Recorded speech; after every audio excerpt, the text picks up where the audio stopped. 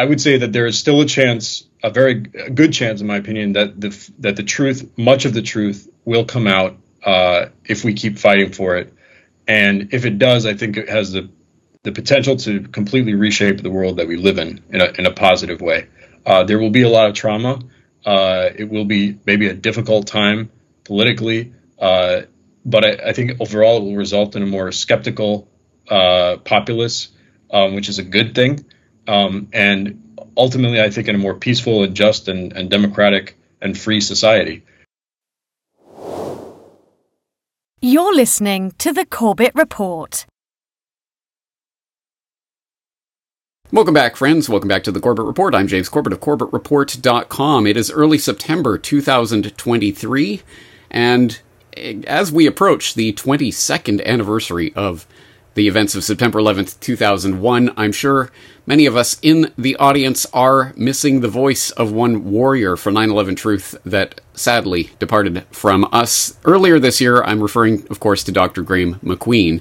And, of course, you will remember from my episode 444 of the Corbett Report podcast, remembering Graeme MacQueen, just what an incredible voice for 9/11 truth that Graeme was, and the incredible information that he helped to provide the 9/11 truth movement. You might also remember from that episode 444 that it opened with a series of testimonials, the first one being from a Mr.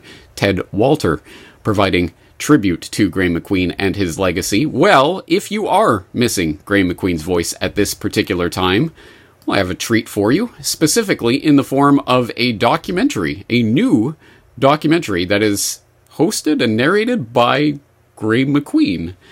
An intriguing concept, and one that, we'll have to delve into in more detail. So joining us to do that today is none other than the aforementioned Ted Walter, who, in addition to being the executive director of the International Center for 9/11 Justice at IC911.org, is the director and producer of this new Graeme MacQueen-hosted documentary film, Peace, War, and 9/11.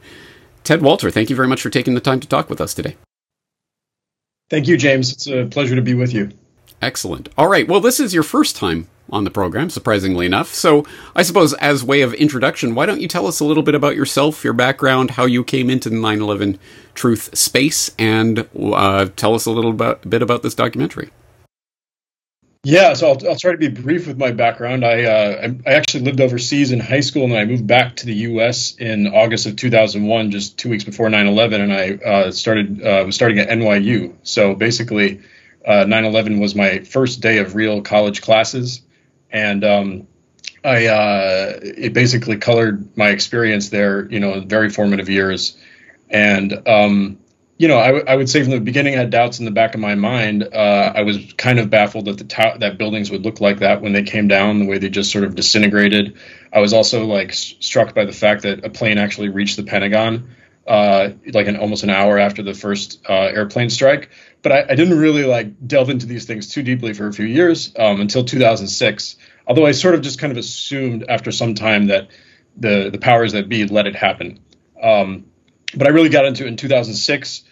Started reading all the scientific literature that was coming out at that time. Stephen Jones, Kevin Ryan, Watch, Lose, Change, and got very active from 2006 to 2008. I got involved with the New York City 9/11 ballot initiative. I'd done many different things over the years. Most recently, I was at Architects and Engineers for 9/11 Truth for 8 years, and I left at the beginning of this year to found this new organization, the International Center for 9/11 Justice, which I could talk a little bit more about. But over the last, I would say, 7 or 8 years, I worked quite closely with Graeme MacQueen on a number of projects. We did a handful of articles together. He was a reviewer on a book that I authored called Beyond Misinformation, which some of your viewers might be familiar with. So Graeme and I became quite close over the years. And for the last couple of years, he had cancer. He was diagnosed with cancer about 4 years ago. And about a year ago, he told me that his doctors told him that he only had months left to live. And I had been wanting to interview him. And so I asked him, do you want to do a long sit-down interview? And then I could try to turn that into a film. And it would basically just be, tell us your whole analysis of 9/11, of war, of peace, of the anthrax attacks, of all the things that he's studied deeply. And let's try to make this into a film and let this be sort of your departing message to the world. And he went for it. And so I went up to Hamilton, interviewed him, started working on the film while he was still around. He was with us until April, which is longer than we were expecting. So it was fortunate, and he actually was very involved in the launch of this new International Center for 9/11 Justice, which was, it was an honor to still be working with him. It was a pleasure to be working with him for that long. And then, over the last few months, finished this film, and it's been a joy and an honor, and I'm very excited for people to watch it.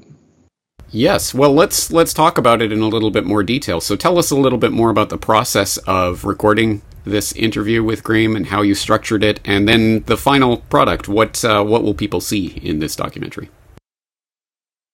Yeah, so the interview, originally wanted to do it over a couple days, so that it wouldn't be so taxing for him, but just cost and budget and space availability dictated that we had to do it all in one day, and so it was like a grueling 7 or 8 hours on a stage, and he was physically struggling at that time, so it was just an incredible effort that he put forth to do the whole interview.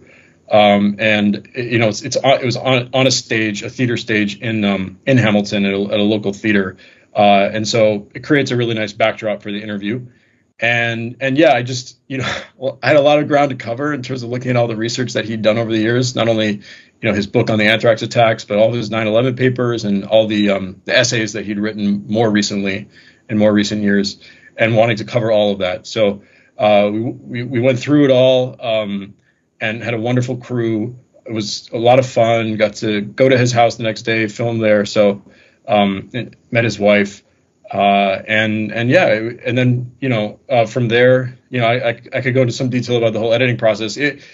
I have to credit one. There's a few people without whom this film would not have been made. One of them is Graeme and his willingness and generosity, obviously, and but all the effort he put forth. There's somebody who has helped a lot financially to make it happen. Many people contributed, but one person in particular. And then Matt Campbell, the 9/11 family member, his brother-in-law jumped in to edit the film. And he did incredible work. And, I think a lot of it is his love for Matt and how his personal connection to the issue that he really went above and beyond as an editor. So we ended up with this 90-minute film, which does a little bit of telling Graeme's the story of his early life and where he's coming from, and his sort of from a very early age, sort of instinctive dedication to peace. And that's really what the overall film is about, is the message of the film is to try to abolish war, which is sort of Graeme's his mission in life, as much as he could. And so it looks at 9/11. It puts 9/11 in the context of war, of what Graeme calls war triggers. This is not a novel idea for people like us who've been studying 9/11 and have been activists for a long time, for many of your viewers. But Graeme articulates it in a very eloquent way, a very intellectually rigorous and compelling way. The idea of war as a system that's with us all the time in a cold or a hot phase, that encompasses everything. And so, but you need these war triggers to move from a cold to a hot phase. And usually these war triggers are either managed or manufactured. They don't just happen accidentally. And so 9/11 is the classic example of that. And so from there, he goes to talk about 9/11, all the research he did with the looking at eyewitness accounts of explosions in the towers, and looking at drawing a little bit from research that he and I did together about how the narrative of what happened that day shifted throughout the course of the day. How was it that all these reporters who were talking about what they were witnessing on the scene were talking about explosions, and yet by the end of the day we had structural failure, Osama bin Laden, etc. And so Graeme sort of narrates us through that transition of how the official narrative was developed that day.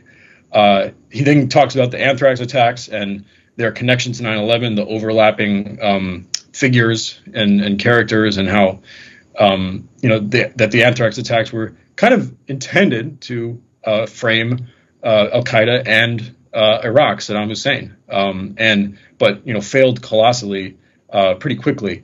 And so that's what his book is about, that was published in 2014, the anthrax deception. And so he goes into that. So that's it in a nutshell. It's, I think, very, very moving, and really has the potential to reach a lot of people that have had a harder time looking at 9/11 with open eyes, with an open mind. So it certainly is excellent from a number of perspectives, one of which is that, of course, it does bring the gravitas of a professor like Dr. Graeme MacQueen and frames it in terms of his life and his work and puts it in that context, which is a way, I think, it will get around the intellectual defenses that have been put up by various people around this issue. Also, yes, as you're speaking, it occurs to me what a monumental task it must have been to take all of this research and all of these different things that he has contributed to and to put it together and make it flow as a narrative. But having seen a screener of this documentary, I can say it does. It absolutely does flow from one to the next. The 90 minutes flies by. It's an extremely well edited and well thought out documentary. So I can definitely appreciate it. I 100% recommend it. I think it's a truly fitting honor to the legacy of Dr. Graeme MacQueen. And for anyone who's interested in this subject in general, I think it's a great tool, as we say, for getting around the defenses, specifically and certainly of academics and others who may have poo-pooed the conspiracy theorizing. I think this is a good way of breaking through those defenses. And I will note that apparently this is even getting relatively fair treatment, even in more mainstream press circles. For example, I note a Hamilton Spectator review of Peace, War, and 9/11, which seems to be a fairly neutral review. It's certainly not making fun of those crazy conspiracy theorists. So clearly, this documentary is touching a chord. What kind of feedback have you heard from the people who have seen this movie so far? All extremely positive. Like that writer for the Hamilton Spectator, not a quote unquote conspiracy theorist, mainstream, journalist, was very moved by the film and convinced, and many friends of Graham's have seen it. In the last few days, Graham's family watched it and really loved it, was very moved by it. So I have high hopes for, like you said, how it can get around the defenses. I think it's very, very well tailored to do that, to get around, to reach higher up, beyond the low hanging fruit, people that have had more trouble with it. It's incredibly, it's very moving. And to compare it to like a film that I did produce some years back about Peter Ketchum, the former NIST employee. That was only a half an hour. It was a sit down interview. But there was a personal story to go along with the message that he needed to deliver, that just heightened it emotionally. And if you can get that personal story in there enough, but not too much, it really will open people up and make them, open their minds, open their hearts. And so that's what I think this film does. And everyone that's watched it has reacted in that way.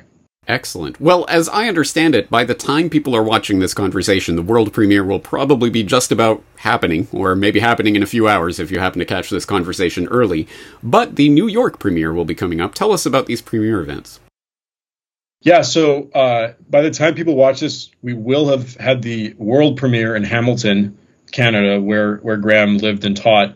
And we're expecting up to a couple hundred people for that. People that knew him, went to McMaster, et cetera, just from the local anti-war community, knew Graeme very well. So that, and all of the board members of this new organization, the International Center for 9/11 Justice, will be coming as well. So Kevin Ryan, Piers Robinson, David Chandler, Elizabeth Woodworth, James Gorley, Marilyn Langlois. Sorry to name them all. Once I named one, I felt like saying them all. So. And I hope I didn't miss anybody. But yeah, so they will all be coming, which is the first time that I'm going to be meeting many of them in person, and that's wonderful. So that'll be the first thing. The New York premiere, as you mentioned, is on Sunday, September 10th at 6 p.m. And so if anybody's near New York City, I encourage you to come. We have not sold as many tickets for that, so hoping that we can get a big turnout right at the end. But that will be just 2 days after it has premiered online. As you mentioned, on Friday. First, it'll be coming out on Rumble on the channel of Redacted, which is headed up by Clayton and Natalie Morris. And they're releasing it to their audience first with a little sort of on a live stream talking about the film beforehand. And then it will be on Redacted's YouTube channel on Monday. And we did edit a sort of less graphic age-appropriate version of the film for younger audiences so that it won't be age-restricted on YouTube, which is what happened to our trailer we released back in June. It was age-restricted. Obviously, we have a lot of problems with YouTube and their censorship. I understand the age restriction a little bit, and I think it was just about some dead bodies. So we made a version that is good for 16-year-olds, but millions of other people will be able to watch it as well because they won't have to log in. So hopefully it'll be seen by a lot of people there. So all very exciting. And that'll be at one more thing, the San Francisco Bay Area Film Festival on Monday the 11th as well. So the last film showing that on the evening of the 11th. Excellent. And for people who are in the New York area who are interested and available, where can they find out more information about how to attend? Yes. If you go to ic911.org, right there on the homepage, you will see a link to the New York premiere page on Eventbrite. ic911.org. Excellent. And speaking of ic911.org, as you say, this is a new foundation that you just started this year that's obviously continuing the legacy of people like Dr. MacQueen and other 9/11 researchers. Tell us about IC911, what it's involved in, and what you have planned for the coming years. Yeah, so this organization has been around actually since 2008. It was founded as the International Center for 9/11 Studies by an attorney named James Gorley, who was involved in quite a bit of scientific research back in those days. He co-authored a number of papers with Stephen Jones and Kevin Ryan and others. He, I think most notably, the center hosted the Toronto hearings in 2011 and issued the Toronto report a year later.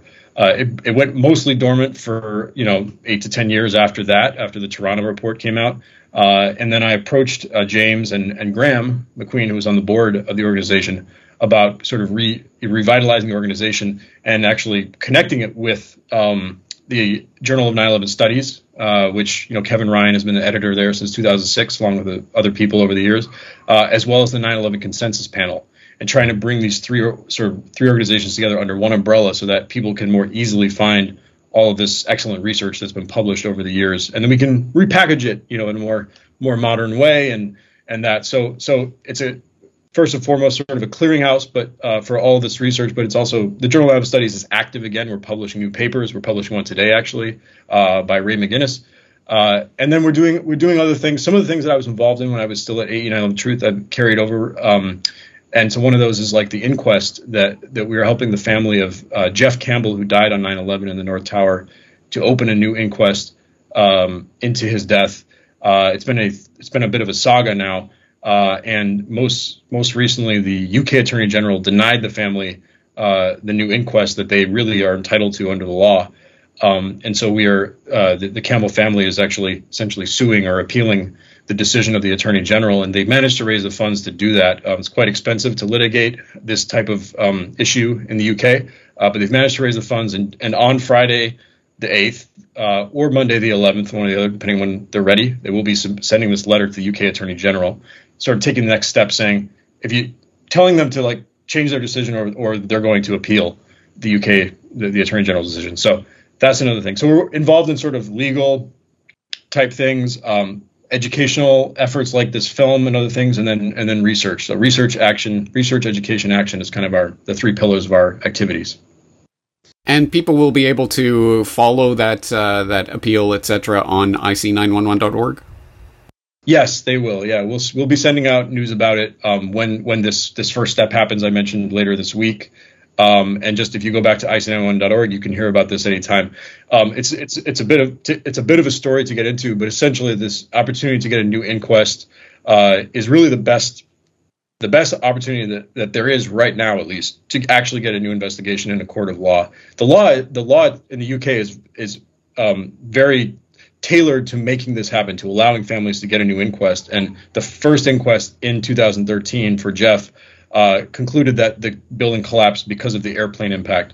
And so the family is trying to get the new inquest and get a coroner to ultimately rule that the cause of his death was not the airplane causing the collapse, but rather controlled demolition bringing down the building. And so that would be a monumental step if we manage to make it happen. And as pessimistic as we should, as skeptical as we should be of the legal system, there really is a good chance of this inquest happening. And that's why we're appealing the Attorney General's decision, because they basically broke the law in not allowing the family to have a new inquest. Is there a newsletter that people can sign up to, or some other way to follow IC911's work? Yeah, so on our website, ic911.org, you'll see a subscribe button pretty clearly right there at the top. You can also follow the organization. We're probably most active on Twitter, but also on Facebook and some of the other social media platforms. So yeah, ic911.org, it's all there. Please subscribe. We're sending out multiple updates a week right now. It's a very active time. So. Excellent. Well, I assume we will have the chance to follow up again in the future and some of your projects and things that's going on there. But I guess on a closing note, on a more personal or overview note, Ted, what is it that keeps people like yourself and myself and Dr. MacQueen and others interested in and passionate about pursuing the truth of 9/11 more than 2 decades after those events, when many people would argue whatever happened, and the political moment has passed? Why is 9/11 still an important issue for people to be pursuing? It's a good question. Maybe hard to answer in a minute or two, but I would say that there is still a very good chance, in my opinion, that the truth, much of the truth, will come out if we keep fighting for it. And if it does, I think it has the potential to completely reshape the world that we live in a positive way. There will be a lot of trauma. It will be maybe a difficult time politically, but I think overall it will result in a more skeptical populace, which is a good thing. And ultimately, I think in a more peaceful and just and democratic and free society. And so I know it's an uphill battle, and a lot of people maybe are losing hope. That's understandable, but I continue to have hope, and I think that there are many issues that are connected to 9/11, obviously, but I think this one is uniquely potent if we are able to get the truth. And I think that, I think it's possible, but we can make it happen now in the next 5-10 years and not 50 years from now. So. Well, as I say, I think that is the message that Peace, War, and 9/11 puts forward in a very comprehensive, very compelling way. So I hope people will check it out. Obviously, all the links to everything that we've discussed will be available in the show notes for this conversation in case you missed them, but ic911.org is probably the best way to find out more information about this organization and the various things that it's involved with.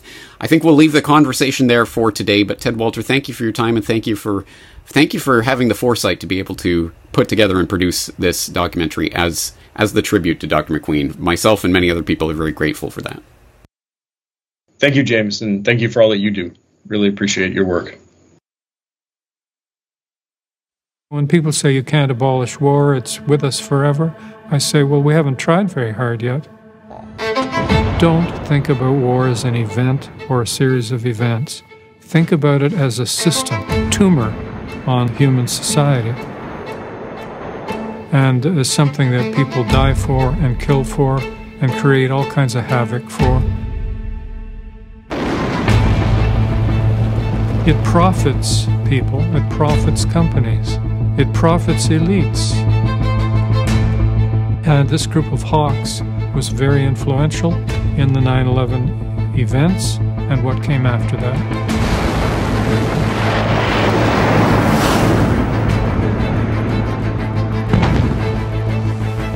The American people are willing to fight wars if their blood is up, if their blood is boiling hot. Well, what is it that triggers that phase change? This created mass murder. In public, 3,000 people were killed. A huge explosion now, raining debris on all of us. We better get out of the way. It was a horrific crime, and it was extremely shocking to people who watched it. We have an enormous explosion now in the remaining World Trade Towers center. Boom, boom, boom, boom, boom, boom, boom, boom, boom. And as the bombs were going, people just started running. I just turned around and I just started running for my life.